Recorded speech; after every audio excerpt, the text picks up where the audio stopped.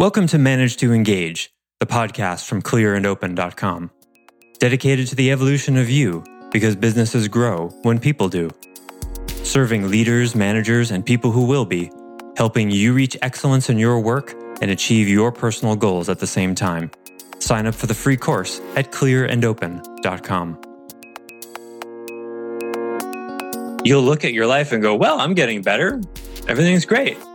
And in the back of your mind, you'll have this sense that something that you really could be great at it, that something could happen. But you're getting a little bit better, so I guess you'll just stay the course. That's the trap of deliberate practice, because it works a little bit. Hi, it's Joseph, and thanks for tuning in to Manage to Engage, the podcast from clearandopen.com. There's probably no better argument against the very idea that talent exists than a talent show, which we'll explore a little more deeply here in a few minutes.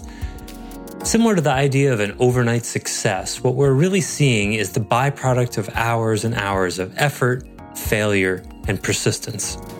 Yet our practical mind, audacious as it is, manages to convince us that the practice required to become talented or an overnight success isn't rewarding. Finding what you're talented at and pursuing it sounds so ideal, and the reality that these people are just well practiced forces us to confront the difficult path to attaining what we want, whatever that is. So you could say that deep practice has a branding problem. Being talented is just a sexier idea than being well practiced. But with a little bit of perspective, which I hope this episode helps you find, you can see how much more special it is to develop a skill or develop as a person through hours and hours of deep practice. I offer weekly member webcasts, online courses, and mentorship at clearandopen.com because it's my truth that with the right tools, anyone can eliminate the people, money, and time problems holding them back in business. And I share parts of these webcasts and courses on this show because I want to help you too. If you're enjoying the show and learning from it, I'd love your feedback.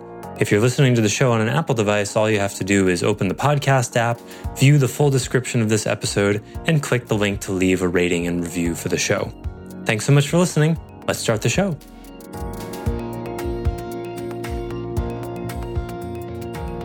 We were at an event last night where that totally comes into mind. We're at this event called Spokane's Got Talent. It was for high school seniors for the whole region. So basically, if you took the top two people from your high school talent show and put them all together for a city, that's what it was. And it was fascinating because we had this balance of kids that just thought they were awesome and they were, had some skill. But the people that won, you could absolutely tell, you could just see through every pore the hours, weeks, months, years of practice. And the high school student that won, she was my favorite also. And she was so good. It was a genre that I mostly detest. She did a performance from a musical, and it was like a really cheesy, she was talking, singing, acting, not necessarily my jam. Yeah. It was amazing. And it turns out her high school is a private school that is essentially Spokane's version of Juilliard. So it only makes sense that she was amazing and converted somebody who mostly dislikes. And there were also rock, there were guitars, there were singers, there were rock bands, all the stuff that I would like. She blew them away. Mm-hmm. And you could just see the years and years of detailed practice come through. Yeah, thank you for that. That helps me segue into the next thing, because that's exactly what I want to talk about. I mean, I think I haven't read the Talent Code, but I think a big piece of it, and I've read in other articles and watched videos about this, the first thing to get is that talent is in many ways a myth. We look at amazing, talented people, and it probably would be more accurate to say they're well practiced rather than talented. Although that's not nearly as sexy, right? Oh, talent is special. Like they were born that way, right? Oh, they're very talented. I'm talented at this. Yes, it makes me special. It's not nearly as special as, well, I spent, 10,000 hours working on this, right? Which in another way is quite special as well, because then you would go, wow, what does it take to do that? But, when we look in movies, for example, I'm always making fun of the Rocky montages, right? Or the training montages in any sports film or whatever, right? Well, we see is people working hard and really committed and always really inspired. We don't see, Rocky learning how to punch. And I've studied boxing, and I'll tell you how to learn. When you learn to punch, you spend a good couple 100 hours learning how to take a step without moving your hand. That's what you do. You learn how to shift your weight. That's how you learn how to punch. The punch comes a long way down the road, but you don't see that in the movie. You don't see the movie where Rocky's like taking a step and there, this movement. You can't really see it, but I'm not moving my arms. I'm just shuffling forward and pushing through my foot, watching my posture. You do that for about 100 hours to learn how to punch. That's like the first step. It's really boring. It's really boring. I studied martial arts for 12 years. I can tell you the fundamentals are not interesting. And when you find a mistake, that's what you go back to. This technique isn't working. This punch isn't so strong. How am I moving my feet? How are my hips turned? What's happening here? We don't see this in movies because it's completely non-entertaining. It's boring unless you can find a fascination in it, right? It's the cue thing we were talking about. That's it. It's not fun. You can make it fun. You can reframe it as fun. There's joy in it. Most of the joy is in the improvement you get to make that comes as a reward for the focus. But our conditioning is, when we see, the Karate Kid, the original Karate Kid, and I think the subsequent ones in some ways were not bad examples, right? The waxing the car thing, that's actually not bad. We used to use that actually when I was first as a coach in EMF. We had a script where we used that as an example. Do what I say, work on the fundamentals, it will all come together. And there's actually truth to that. It's a good metaphor.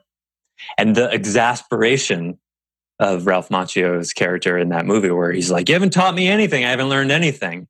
And then Mr. Miyagi starts throwing a punch and says, show me sand floor, show me wax on, wax off, right? And suddenly you realize he has been learning. It doesn't quite work that way, but it's similar. But in martial arts, you spend the first, it depends on the art. In Aikido, you are not a competent fighter for 3 or 4 years. And you may be training 2 hours a day, 3-4 days a week. You're not a competent fighter for 3 or 4 years. Something like jiu-jitsu, you can be a more competent fighter in about a year and a half, just because it's a different art. But mostly in the beginning, you're realizing just how completely uncoordinated you are. You're realizing how bad it is. So you don't even know how to take a good step. You don't even know how to have decent balance. And so you're looking at like, okay, you take a step over there. Let's see how you're all off balance. Well, you're not going to be able to throw a very good punch if you're all off balance after you take a step, if you're a little bit scared. So that's what you're going to work on for the next, 3 months, taking a really good grounded step. And that's one of the reasons why attrition is so high in martial arts, because people go, the first 3 months, they're like, well, I had this vision of being this badass, and I don't see that happening anytime soon. Same with guitar lessons or any music lessons, right? We want to be able to play. We want to be able to rock. We want to be able to dance. We want to be able to do whatever it is the thing, right? And then they say, all right, well, spend, the next hour working on this cue here. And you go, what? That's not going to help me write. I'm going to be able to write. It's 8 years old. You don't really care about that, but that's why we don't mind doing it. Well, the adult says do this. I guess I'll do this. That's been working so far. I'm still alive after 8 years, right? So kids just do it. But as adults, we become shrewd and discerning and practical. And we go, I want to be able to be a great martial artist, or I want to be a great manager, or I want to be a great whatever. And then the expert who you've hired to help you do that says, okay, do this really small, uncomfortable thing that you can't connect to the goal you have.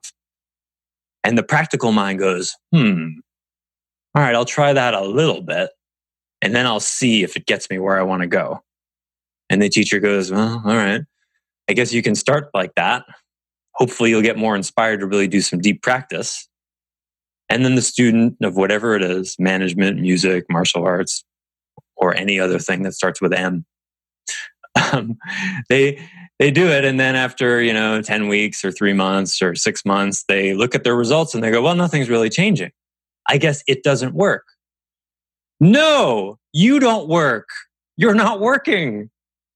You're just playing around, which is fine in the beginning, but you didn't learn to write that way. You didn't learn to read that way. You didn't learn to walk that way. What makes you think you can master any skill just by sort of giving it your vague attention here and there? I wish it were the case. I know you're busy. I know you've got limited focus minutes in a day. I know it's hard, but this is just how it is. You don't learn stuff just playing around. So let me give you an example. I'm doing this because I brought my guitar over here, and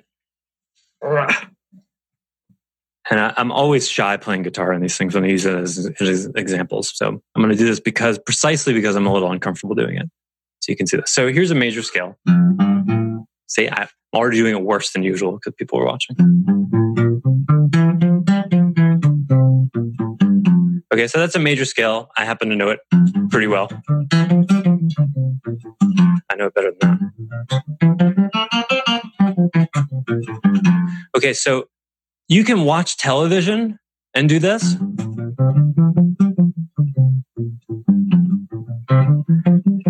Looks like I'm practicing, right? That's not practicing. That's playing around, right?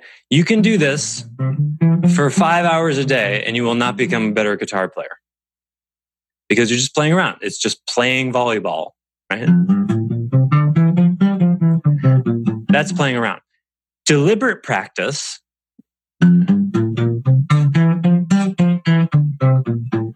would be, for one, playing with a metronome, right? To actually test my tempo against an objective tempo.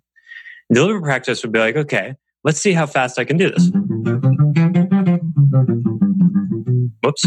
Okay, I messed up. Deliberate practice doesn't necessarily look at the mess up. It just says, oh, I messed up. Let me do it again with a little more focus. That's deliberate practice. You will get better doing deliberate practice.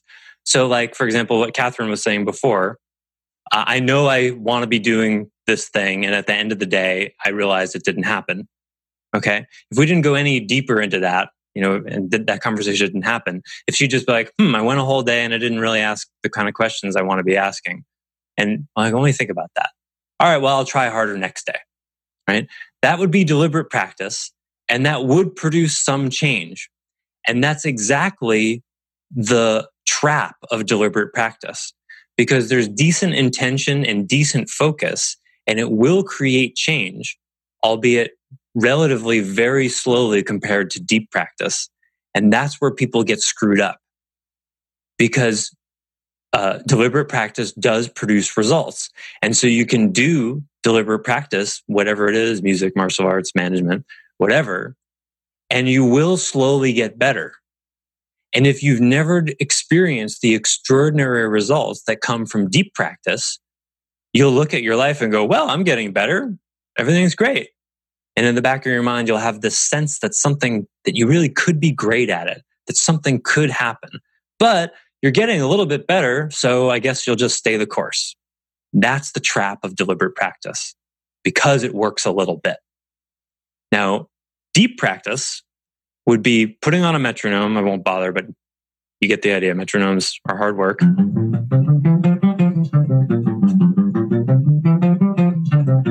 I'm going to speed up.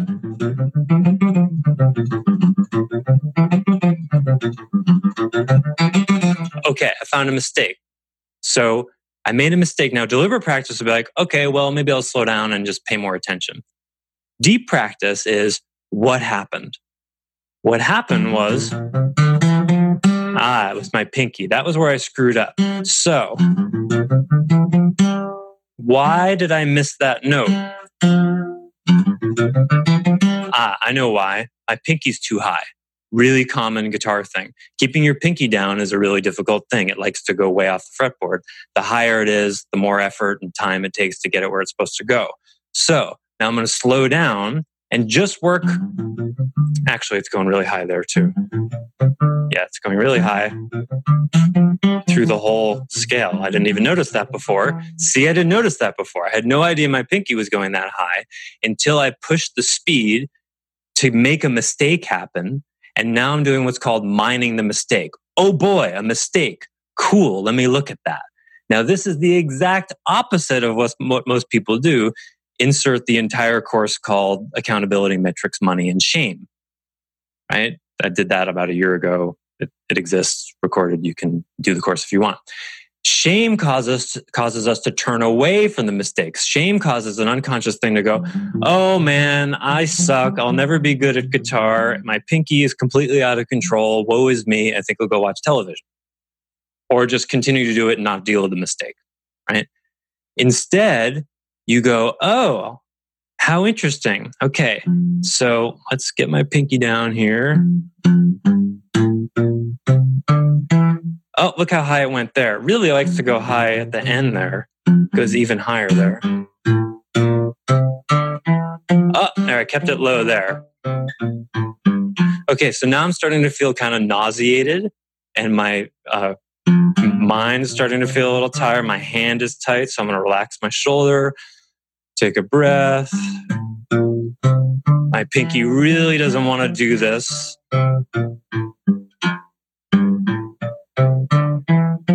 Oh, it takes so much effort to keep it down. Okay, relax. I'm just going to work on just that part there. Oh, I see. When I put this finger down over there, the pinky wants to come up a lot. So let me focus on that.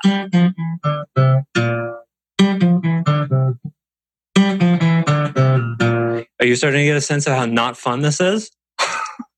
The only way to make it enjoyable is to be like fascinated, like how do I make my pink? What is it doing? Okay, so oh yeah, when I'm in this stretch position here, no, it does it there too. All right, so I won't bore you with this because then you would do this for like 10 minutes. Just find one movement where your pinky's doing the wrong thing. It's already better.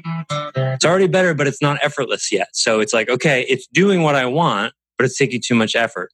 Deep practice says, all right, well, we're not done until I've gone to the effortless place or I go insane. It's already better. And I can speed up.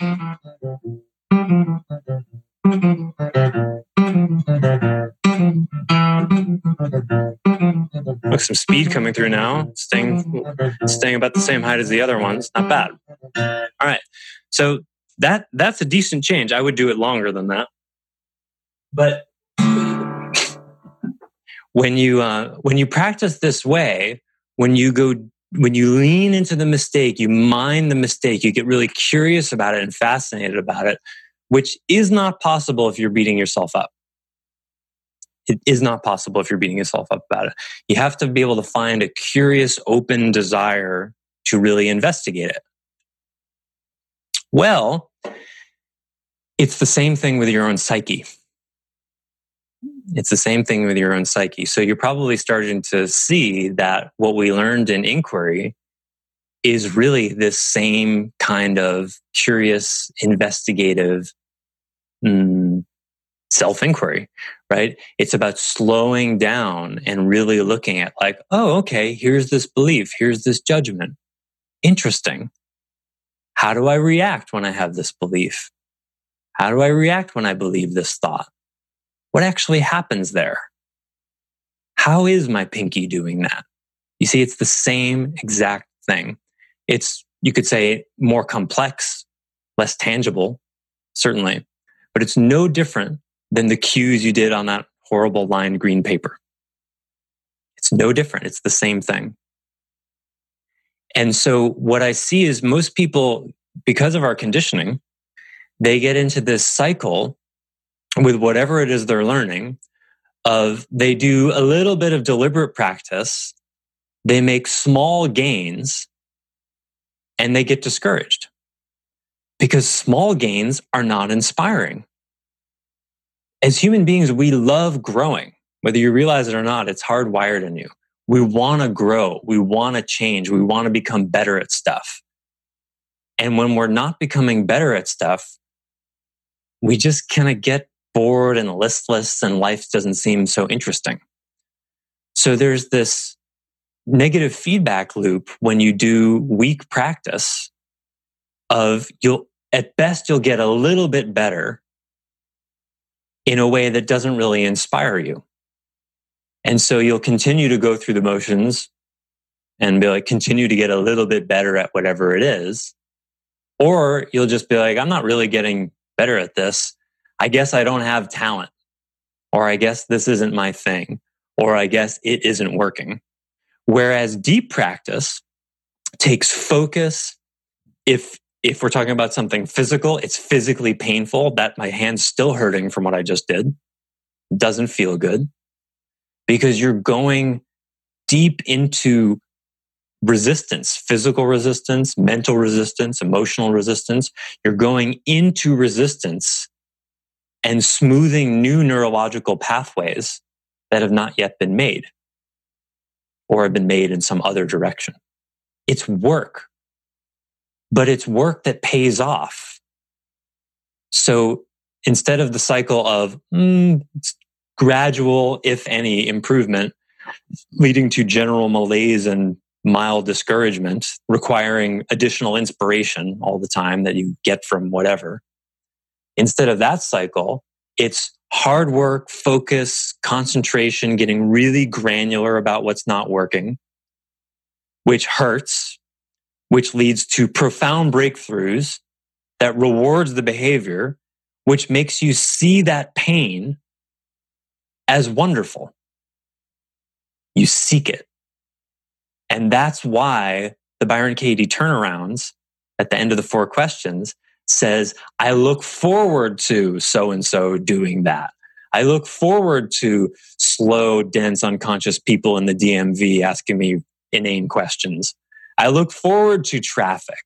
I look forward to sitting next to someone on a plane who takes up more than one seat. I look forward to all these things that are hard because I can do deep practice with them. And I've had enough experience with it that it makes me better because I know how to work with it.